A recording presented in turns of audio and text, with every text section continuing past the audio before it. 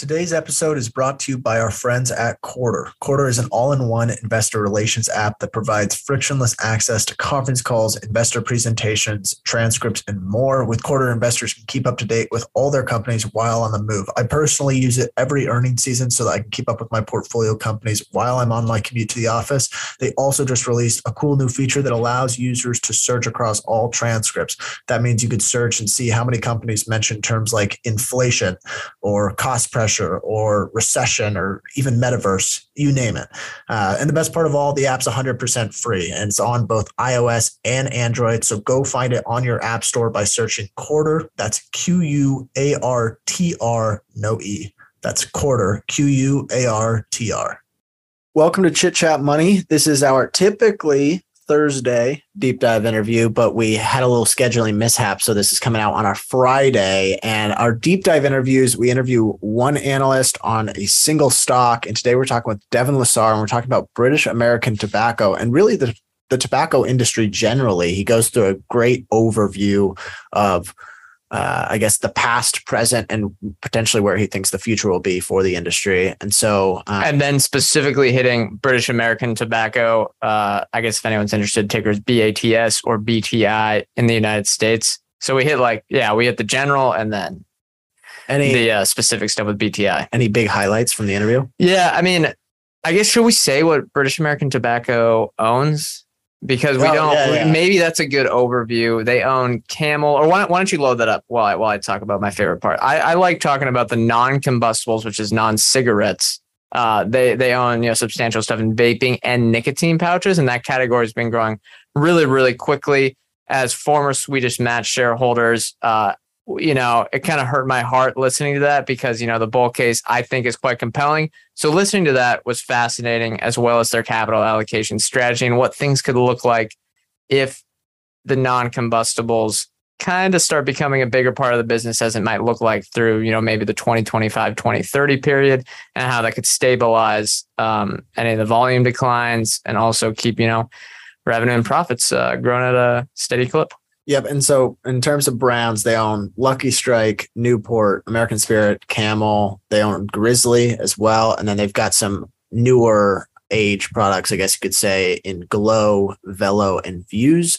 And then I guess before we let you guys get to the interview, I'll also mention that there was a bit of a background sound with Devin's cat. So if you hear that rattling, we've tried to edit it out at this point, but if you hear the rattling, just think of and you're annoyed by it, just think and laugh that it was his cat doing something. So yeah, it was a bit out of his control, but I think that's all we have for the intro. Without further ado, here's the interview. Welcome to Chit Chat Money. On this show, hosts Ryan Henderson and Brett Schaefer interview industry experts and riff on the world of investing. As a quick reminder, Chit Chat Money is a CCM Media Group podcast. Ryan and Brett are also general partners at Arch Capital, and Arch Capital may have positions in the securities discussed in this podcast. Anything discussed on Chit Chat Money by Ryan or Brett or any other podcast guests is not formal advice or recommendation. Now please enjoy this episode. All right, welcome in. Today we are joined by Devin Lessar. He is the author of Invariant, which is if you just look up Invariant Substack or you look up Devin Lessar's name, I'm sure you will find it. And we connected through Twitter, and you had, I think we probably connected, or at least you and Brett did, through shared interest in tobacco stocks. So kind of how'd you end up covering the industry? What kind of interests you about it? Yeah. So I fell into covering the tobacco and nicotine industry kind of by accident. I first started researching the industry heavily in 2010. This was, on the back end of the GFC.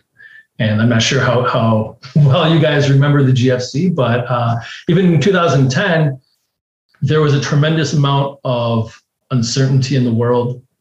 There were still a lot of open wounds. And I think anyone that claims that they were confident that they knew the trajectory of the world, they were kind of full of it, claiming that.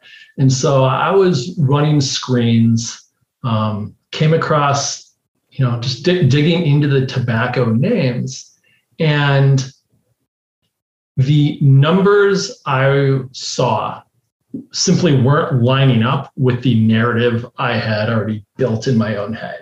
In my life, I knew that the number of smokers were decreasing each year, volumes were going down, there's all this regulation. I assumed that these companies were kind of going the way of the dodo. And yet when I combed through the numbers and I really started to put all the pieces together, I saw a story that was exactly the opposite.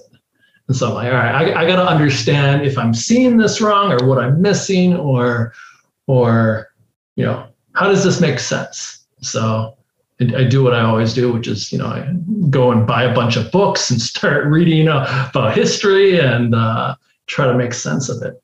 But for my own portfolio, I liked it just because you look at the industry and there's a tremendous amount of inelastic demand. And so there's no cyclicality. You have pricing power. You're acting as a hedge against inflation. And it just kind of a pillar of strength during times of uncertainty, if you look throughout history. And so I didn't know exactly where it would lead me in terms of focusing on it, but I knew it needed to be part of my personal portfolio for what my goals were. That makes total sense. You've researched, the history of the nicotine industry for a long time, like you said, 10 plus years. What, I guess, it's a long run, everyone knows the big stories. It's been decades and decades of different things, regulations, scientific studies, different trends. What has led the industry to be where it is today? And then what is on the horizon for the future? And then after that, we'll lead into British American Tobacco. Great. So I think people are familiar, at least with the recent history, maybe the last few decades. But the true history of tobacco goes back much further.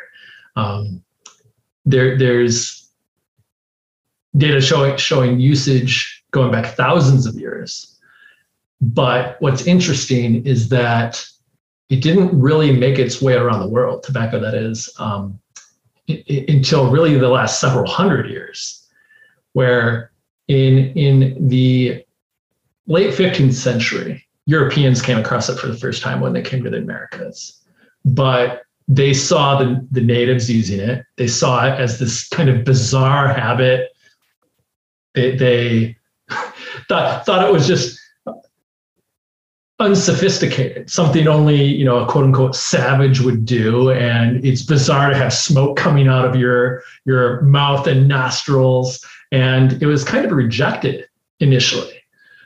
But then, some Europeans started to try it. They go, oh yeah, we kind of like this. And then they brought it back to Europe, and it just proliferated. And you saw the 16th century, it started to grow a little bit. Then the 17th century, it just completely took off all around the world. And you had all these rulers, even these monarchs who are trying to control their population. They're realizing that tobacco is maybe starting to get more control than they have over the population. And so they're trying to outlaw it, and they're even outlawing it by threatening death to their populations. And that's not stopping people from smoking or using snuff or what have you.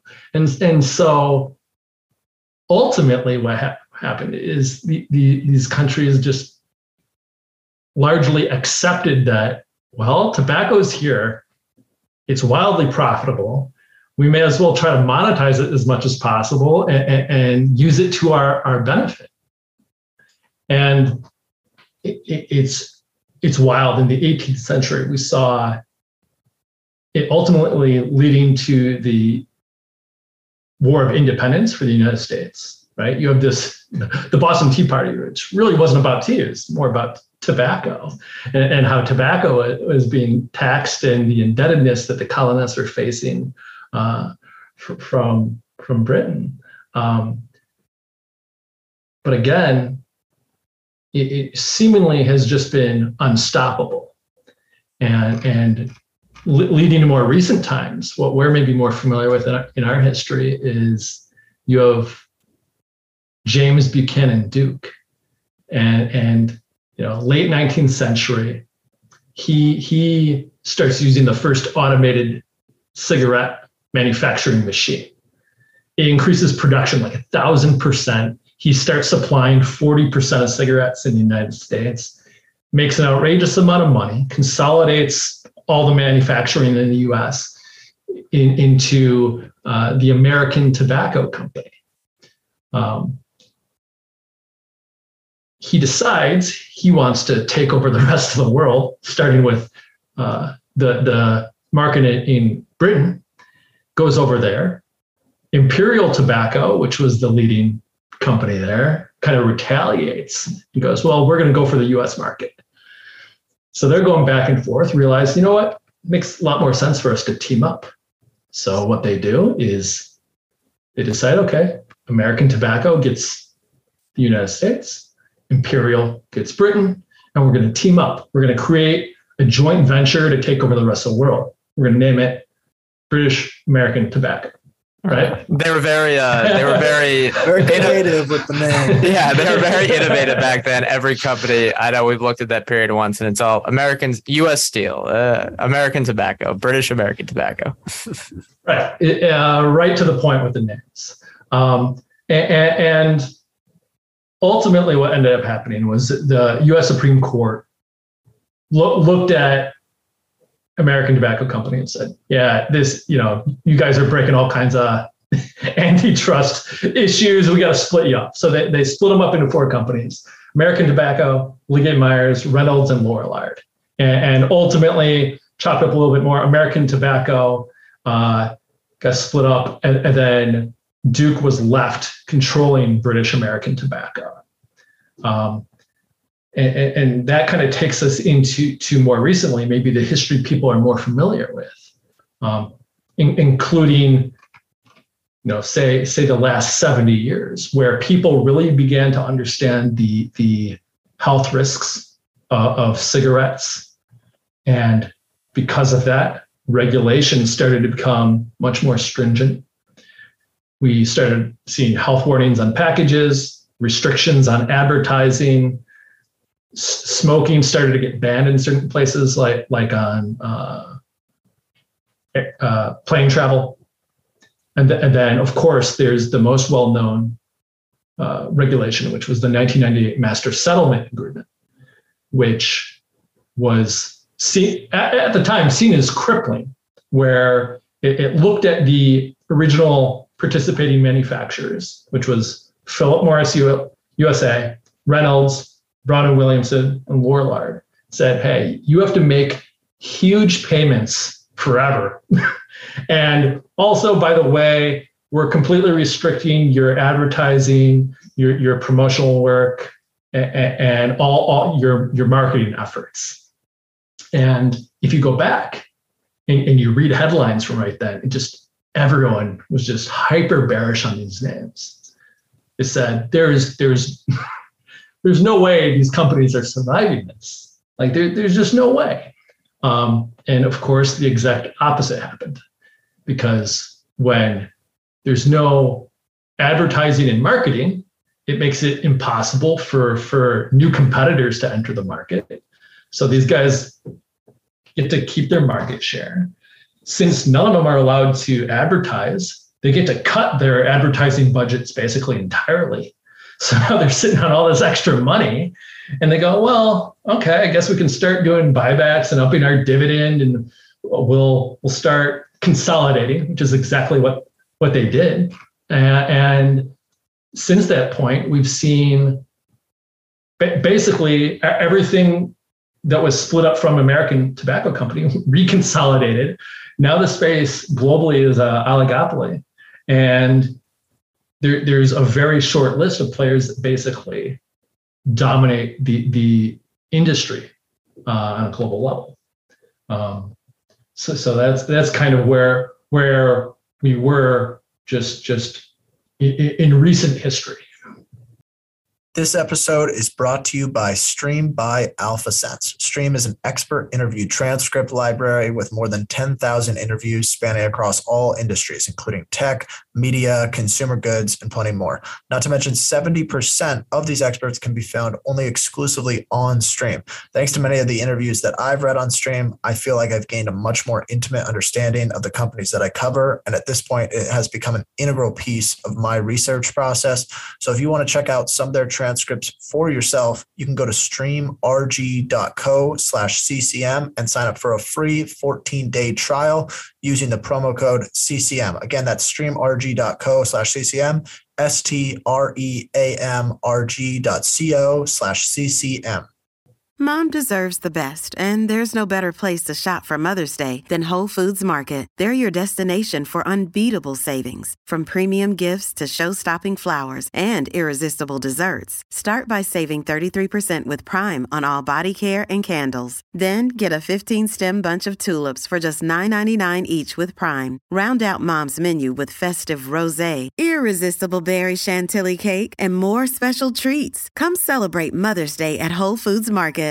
I want to ask you too about the kind of where you think the future will go, but I think maybe save that towards some of the questions. Yeah, I think we gotta. Yeah, we'll maybe save that for the end. Okay, let's talk about British American Tobacco specifically, which you kind of alluded to. Mm-hmm. Do you want to talk maybe about what their segments are today? I think if there's anything else in terms of the history that you think is relevant, maybe touch on that as well. Sure. Yeah, I mean it's been interesting to follow them, and it's more fascinating to read about the entire history. They've been around much longer than I have, obviously. The trends in combustible volumes is something I think most people are completely familiar with. They know that, at least in the US, smoking kind of peaked in the 50s, volumes started to decline 60s, and it's been in secular decline ever since. And we can again look at health considerations, more health conscientious consumer, regulation, increased taxes, all these things impact that to varying degrees. Nonetheless, that really hasn't stopped British American Tobacco or the industry as a whole from making more and more money. And it really comes down to pricing power. Again, there's a tremendous amount of inelastic demand for cigarettes, right? And when you step back and you think about it from a fundamental level, it's important to ask something, in my mind, as simple as like, what would the perfect product look like? And if I were to answer that, it would be something very, very straightforward, something that's really easy for me to make, something that is really cheap for me to make, something that has a lot of perpetual demand, and something where I can charge a substantial premium so my margin's really fat, right? Like that sounds perfect. But obviously, economics 101 tells us that if you have that, competition is going to swoop in and undercut you, right? and without something more distinct as a competitive advantage, that's a race to the bottom, and excess profits get competed away until you're average at best and potentially mediocre, a lot of the times. Whereas when we look again with regulation insulating these incumbents, there is no new competition. So each year volumes decline. They raise prices, and something happens under the hood that I think goes unappreciated by most people. It doesn't just offset volume declines, or hasn't historically. It actually makes ongoing operations incrementally more profitable. Obviously, if you are shipping or producing less, you have less associated costs with production. But also, stepping back further, you have to realize that for cigarettes globally, the average pack of cigarettes, 50% of the retail price is taxes. And so when you are shipping fewer units, you are paying fewer taxes. But if you're raising your prices, you're keeping a larger total share of the retail value, right? So if you look historically, especially for something like Altria, simply because that's a good example, simply because they operate in a single market in the United States. Most of their revenues is combustible cigarettes. They have the number one most premium brand. And if you look historically, their operating income goes up and to the right, despite volumes going, down and to the right. And their operating margins, like clockwork, just keep expanding. And it's done so, like clockwork. And I think that the major manufacturers of the world can likely continue to kind of maintain that dynamic for a considerable period of time going into the future. If you look at affordability rates, US, most lucrative market in the world, still very affordable. Lots of markets very affordable. Emerging markets, as discretionary spending goes up, affordability kind of increases or at least levels out. You also see these companies leveraging analytics where they can very precisely manage production, distribution, they can assess sales, and they can adjust accordingly. And it's gotten to the point where they basically have masterfully optimized their working capital, where it's truly, in my mind, the epitome of a well-oiled machine.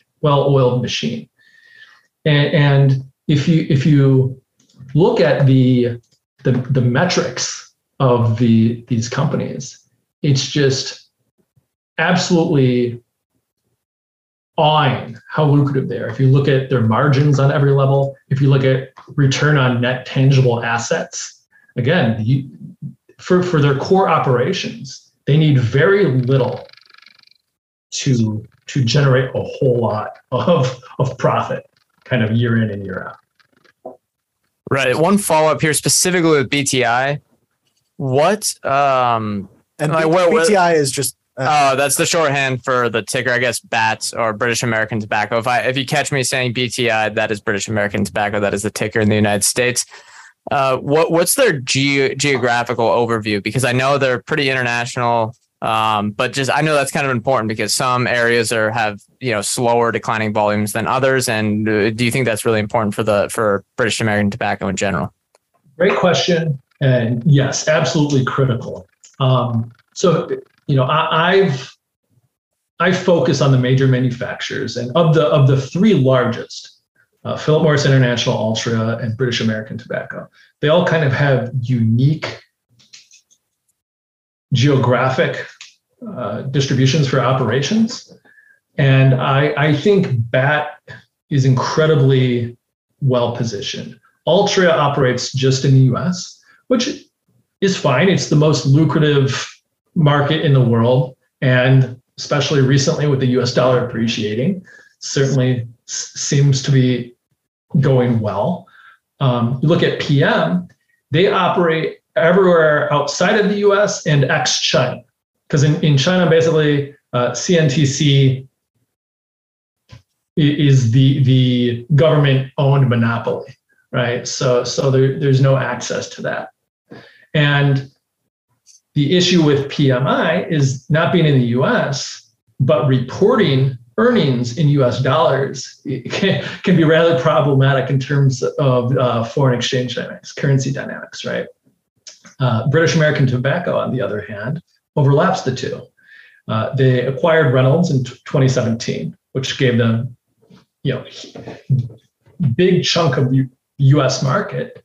And so right now, about 55% of their operating profits from the US, big chunk in Europe, and then throughout, the rest of the world, they derive the rest of their revenue, sales, operating profit.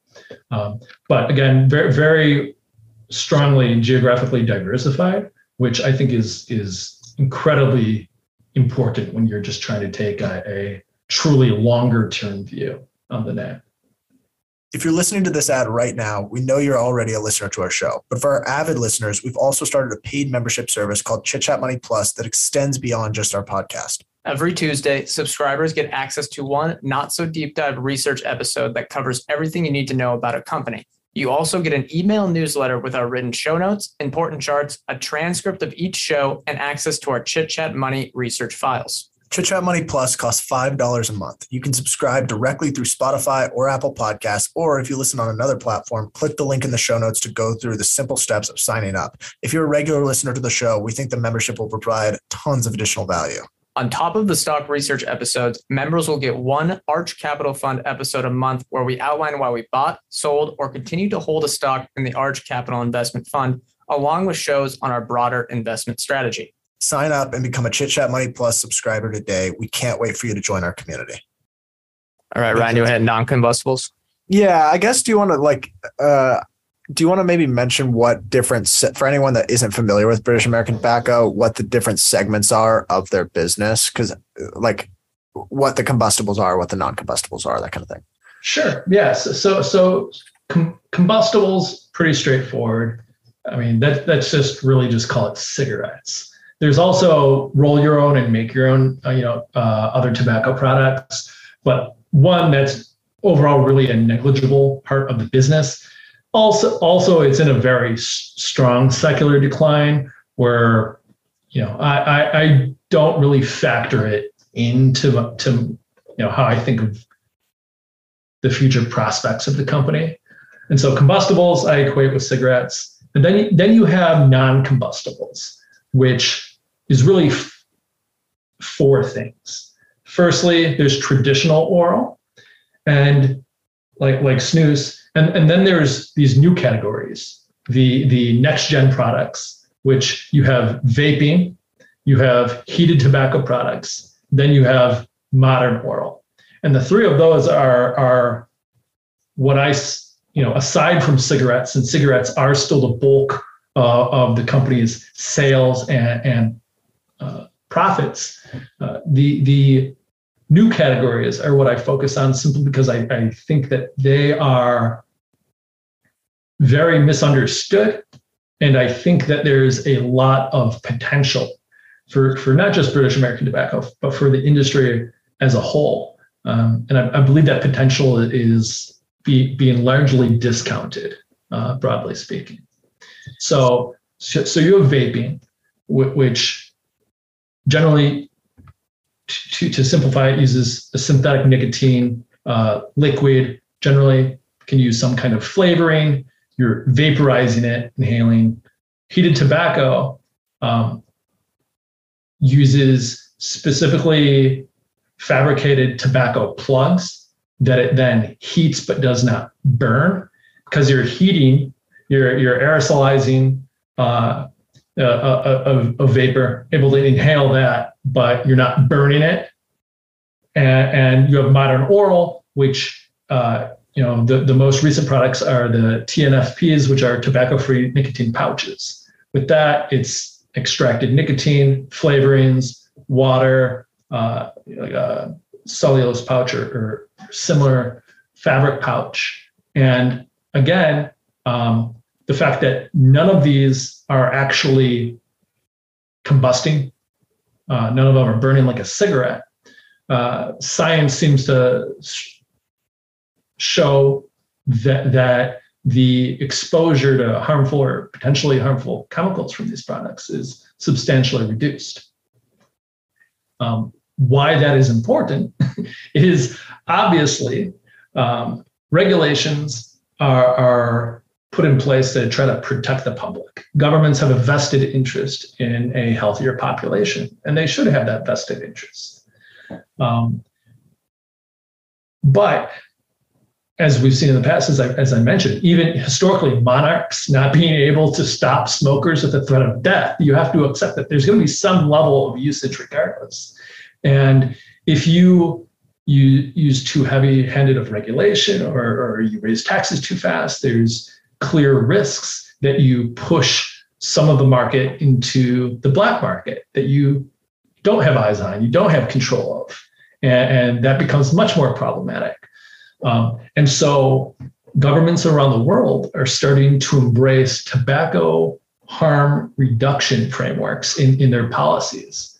Now, a large part of that is recognizing that while these next-gen products aren't inherently safe, they're substantially safer than cigarettes. And so doesn't it make sense to try to shift consumers that either are using or would use cigarettes to these new products if your ultimate goal is to have a healthier population? I generally take the view that does make a whole lot of sense. And at the same time, we should use regulation to do things like restrict underage access and usage of these products. But again, adults, I generally hold the view, should be able to make their own decisions and do what they want. So you give them a wide variety of products and let them make their own choices. Now, what really stands out about these next-gen products, these reduced risk products, is that to incentivize consumers switching to them, there are governments that are taxing them at lower rates compared to cigarettes. And that's absolutely critical. Like I mentioned before, around the world, average pack of cigarettes, 50% of the retail price is taxes. Let's say you cut that tax burden in half. Even with RRPs being not as cheap to make as a cigarette, if you reduce that tax burden, you can make it so that the retail price for the consumer is less than cigarettes and therefore more appealing, while at the same time actually being higher margin and more profitable for the manufacturer. So it seems to be a situation where I think all these key stakeholders kind of have a vested interest in having this just naturally unfold, and more regulatory bodies around the world really pushing this framework of tobacco harm reduction and promoting these types of products. Do you have any numbers on British American Tobacco specifically with their vaping and nicotine pouches? I mean, how, as a percentage wise, how big of the business is it? If you don't have it in front of you, that's okay. Okay. I got it up here. All right, good. So it's important to realize that the major manufacturers, they've been researching and developing these products for a very long time, but really in terms of commercial availability and growth, we didn't really see much until 2016. And it was only in the last couple of years that things kind of really took off. Because you think about it, you have to engage in substantial R&D, because with regulators, you need to be able to scientifically substantiate your health claims, showing that these products are at least no worse than cigarettes, but realistically, again, science suggests much safer. Along with that, you have to scale production, you have to focus on distribution, you have to raise consumer awareness, while at the same time you're greatly restricted in how you can market and advertise. So that's a very difficult hurdle. But in the past few years, for British American Tobacco specifically, we've seen tremendous growth. I think in 2021, for their three new categories, their next-gen products, they saw 51% top-line growth. In the first half of 2022, that was 45% revenue growth. But what's very interesting about that is that revenue growth is in the first half of 2022 was quite a bit higher than the volume growth that they saw, meaning that they're starting to scale back the steep discounting that they've been doing and are starting to exercise pricing power for these new products. And so as growth continues and they can exercise pricing power, there's, again, enormous opportunity for them to turn these into very lucrative segments. For BAT as a whole, non-combustible sales made up 14.6% of revenue in the first half of 2022. And I believe if you take out traditional oral, the three new categories made up around 10%. And again, when you look at year-over-year growth rates, it's very likely it's going to decelerate. You can't have too many things in the world growing at 40, 50% each year-over-year, and have it maintain that. But even with decelerating growth, on top of exercising pricing power, I think we're going to witness something pretty impressive for the company. It's important to note that when you look at the total investment and all the costs associated with getting to this point, that these new categories in aggregate aren't profitable for British American Tobacco. Certain products in certain markets are currently profitable, but in aggregate, they're still losing money. However, those losses have fallen dramatically. And again, all it takes is continued scaling, exercising pricing power. You see that these, which are a non-trivial part of revenue and fast growing, that are still loss creating, if and when that flips to profit generating, and again, if those taxation dynamics for RRPs persist, can be margin accretive to the business as a whole, then I think we might be witnessing a very different story in terms of the potential terminal value of British American Tobacco compared to the traditional narrative, which is smoking down, volumes down, terminal value gone, dinosaur. All right, that leads to my next question. What do you think is more promising? And I guess the answer could be both, vaping, the vaping category, or nicotine pouches. That's a tough question. I think that overall, that this industry and how it unfolds, it's not going to be a winner takes all situation. And I think that's going to be true for both categories as well as really companies. I think that there's multiple players that can do exceedingly well. And I think that when you look at how diverse the world is, you factor in consumer preference, affordability, societal norms, and different regulatory frameworks around the world, there's going to be certain products that just do exceedingly well in some areas while falling flat in others.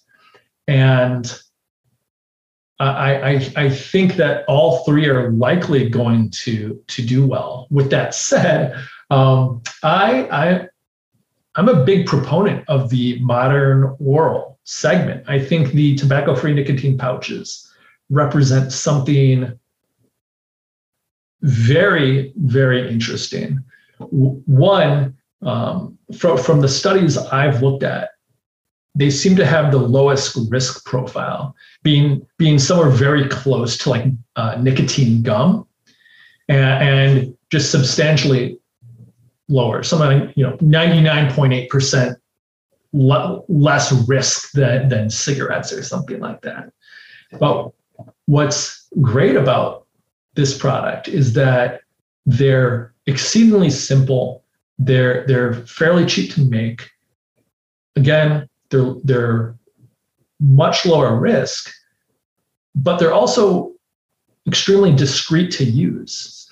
Smoking is not a discrete action, and vaping, while a little bit more discreet, is still rather obvious. With these tobacco-free nicotine pouches, you pop one in, they don't stain your teeth, they don't give bad breath. You don't have to spit like you do with traditional chew or anything.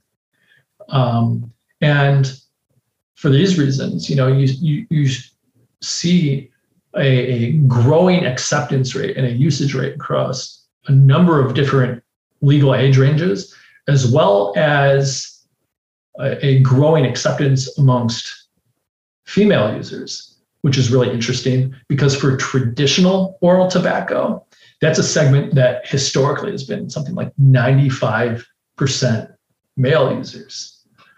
And I think, going back for a second, thinking about the cheapness of the product, you can have very, very wide margins on a product, but have it still be very, very affordable for the user. And that's going to be something exceedingly important in emerging markets where you can't charge a ton for your product just because there's not that same level of buying power.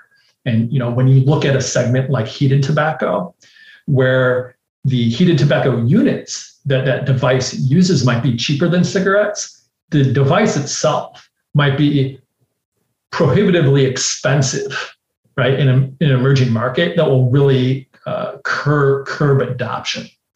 So yeah, if I have to go with one, I'll say modern oral. But again, I don't think it's winner takes all. I think they're all going to look pretty good. Sounds like our old Swedish Match pitch. One quick follow-up on that.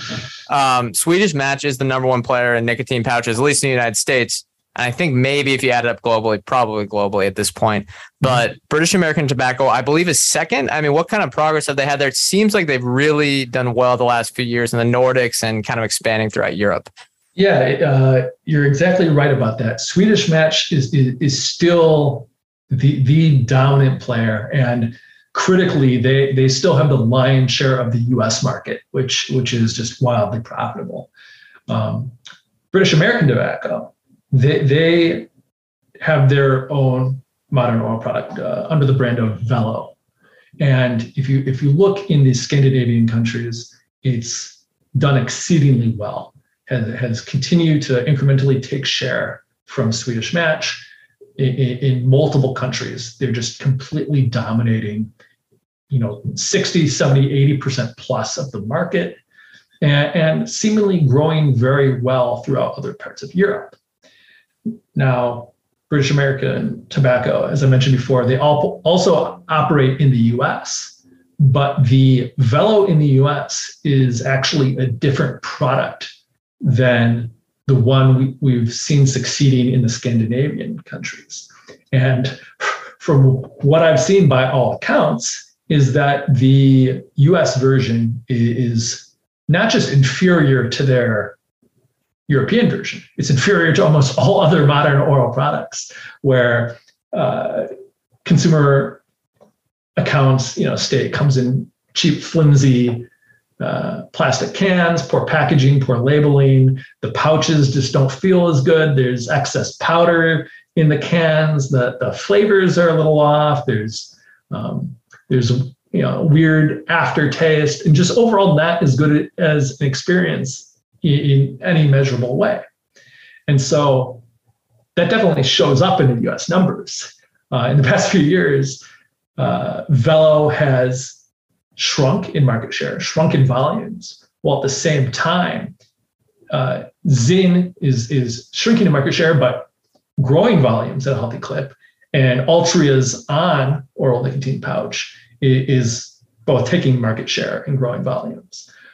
So British American Tobacco has stated they have a PMTA pending for the other version, but there's no guarantee it gets into the United States. I'm not assuming it does anytime soon. I do think if the other version gets into the United States, I think that could be a game changer. Again, from all the accounts of what I've heard from user experiences, as well as the numbers in terms of BATS reporting and independent reporting, the European version, if it gets in the US, should do exceedingly well. Okay, let's talk a little bit about BTI's valuation specifically. How are you valuing the stock today? Can you give maybe just some numbers so listeners maybe have some context around what the valuation looks like? Sure. So I think it's important to start off by remembering that the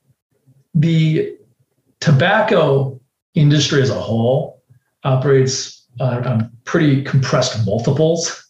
Just if you look at BAT right now, it's at about 9.5 times EV to EBITDA, which is considerably lower than quite a few companies out there.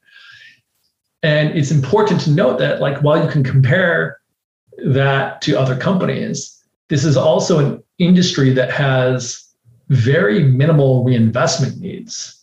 So when you factor in things like CapEx and D&A and even R&D for the new products. It's incredibly capital light. And so you have incredibly high margins. You're trading at a compressed multiple. It's technically at a double-digit free cash flow yield right now. If you just look at the simple numbers, you can also look at, they have a 65% target payout ratio of adjusted EPS, denoted in pound sterling. They have a yield right now that's sitting about 7%. This year, they started a buyback program to run through the whole year. That would be about 2 billion pounds. And they've signaled that they intend to continue to do buybacks in the future. So you have a 7%-ish yield, greater than 2% buyback yield.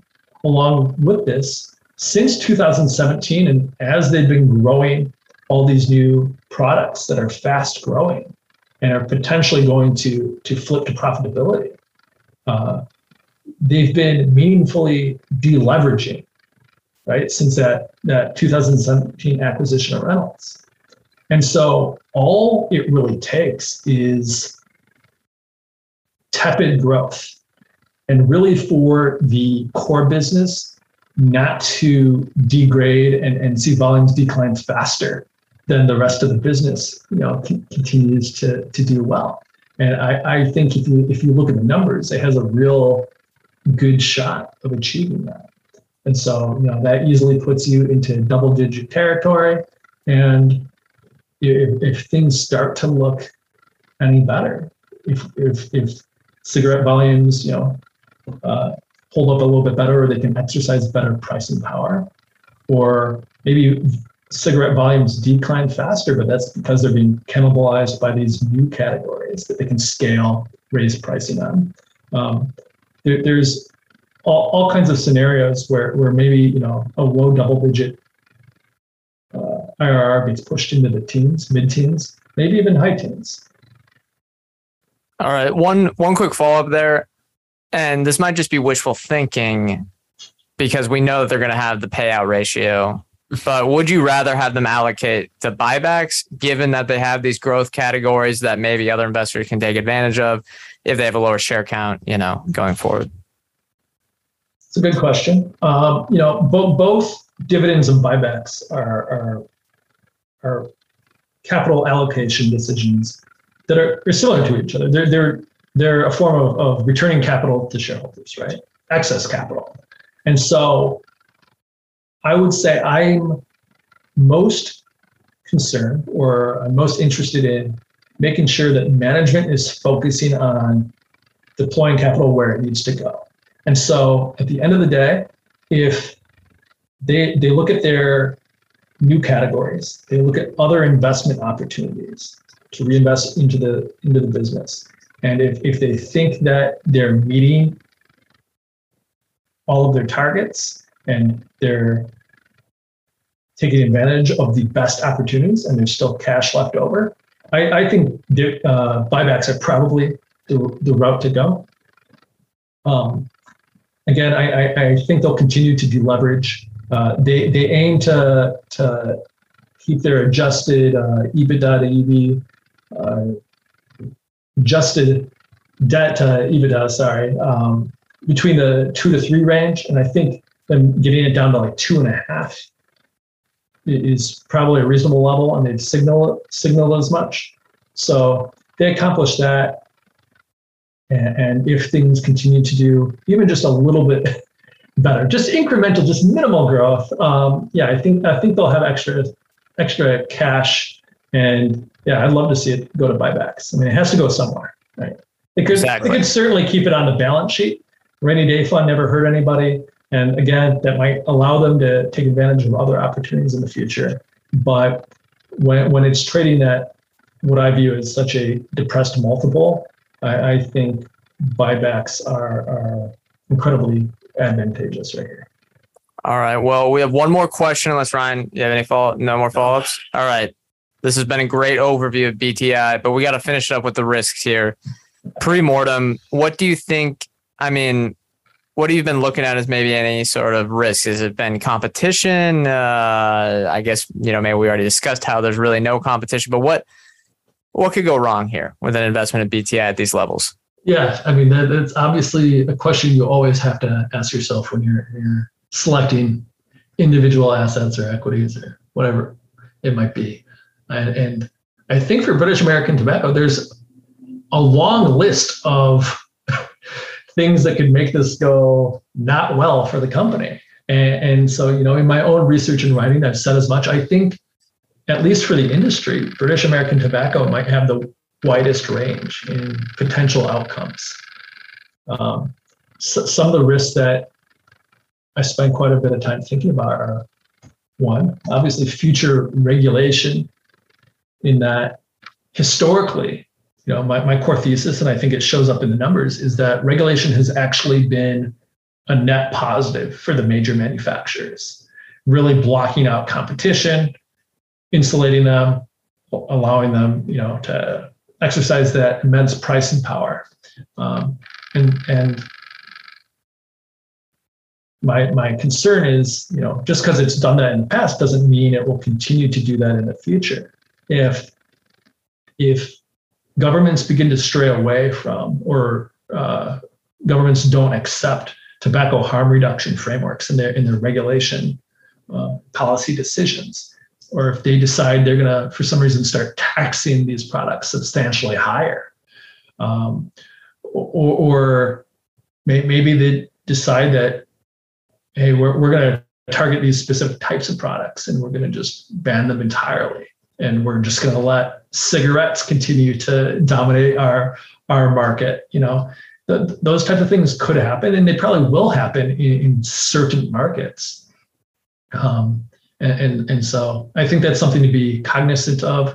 I think, as I've laid out, I think that all the major stakeholders kind of seem to benefit from having things shift towards tobacco harm reduction policies.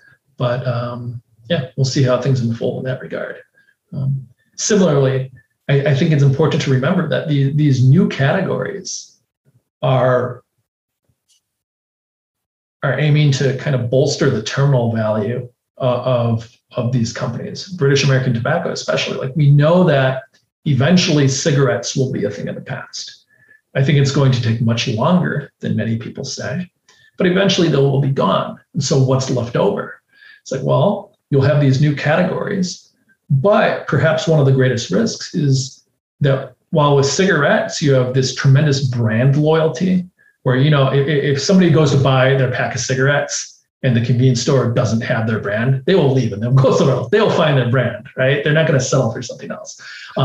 With these new products that have only been around for a little over half a decade, if brands aren't able to establish themselves and build that consumer affinity, and if regulation no longer kind of boxes out small competitors, there could be a flood of competing products. And without that brand affinity, then it becomes a pricing game. And if you have a pricing game and it's a race to the bottom, and that's exactly the opposite of what has happened for, the legacy product.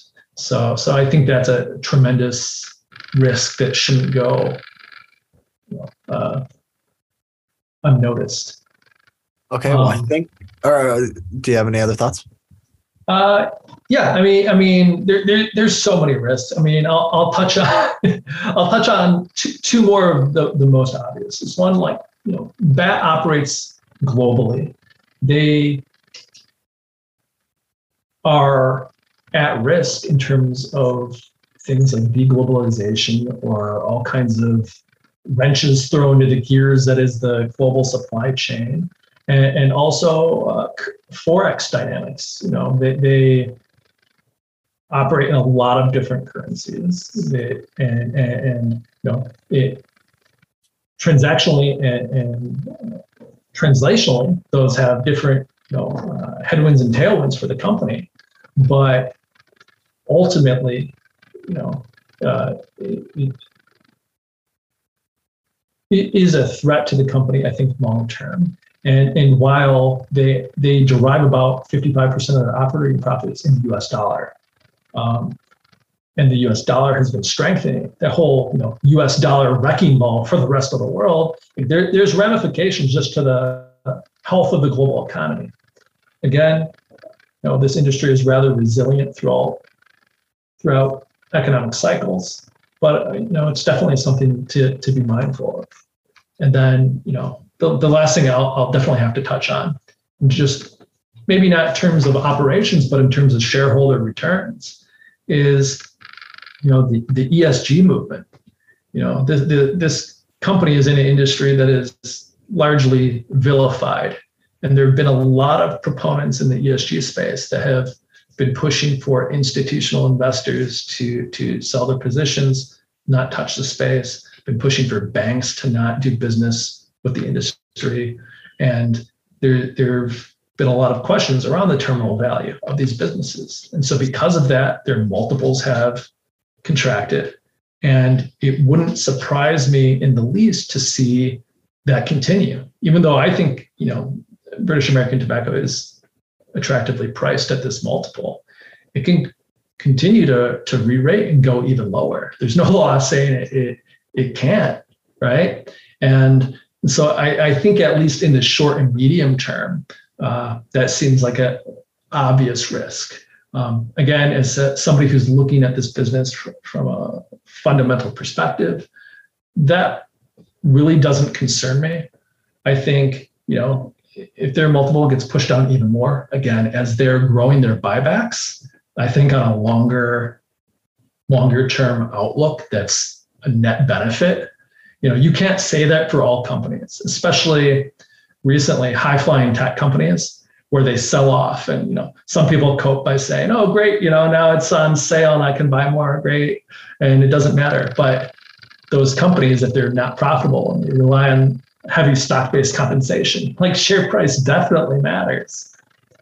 For British American Tobacco and the tobacco industry broadly, like stock-based compensation is negligible. It's practically zero. And so you see the stock price going down and they're starting to engage in substantial buybacks. Then, a cheaper share price is just going to have a multiplicative effect as the multiple continues to compress downwards. Okay, perfect. Well, I think that's going to do it. It's all the questions we have. For any listeners that want to keep up with you, what is the best place to do that? Yeah, so currently writing on Substack. So if you want to check out my writing, I have been covering the tobacco industry pretty in depth, but cover other companies, and we'll be probably branching out in the future. You can check out the writing. It's invariant.substack.com.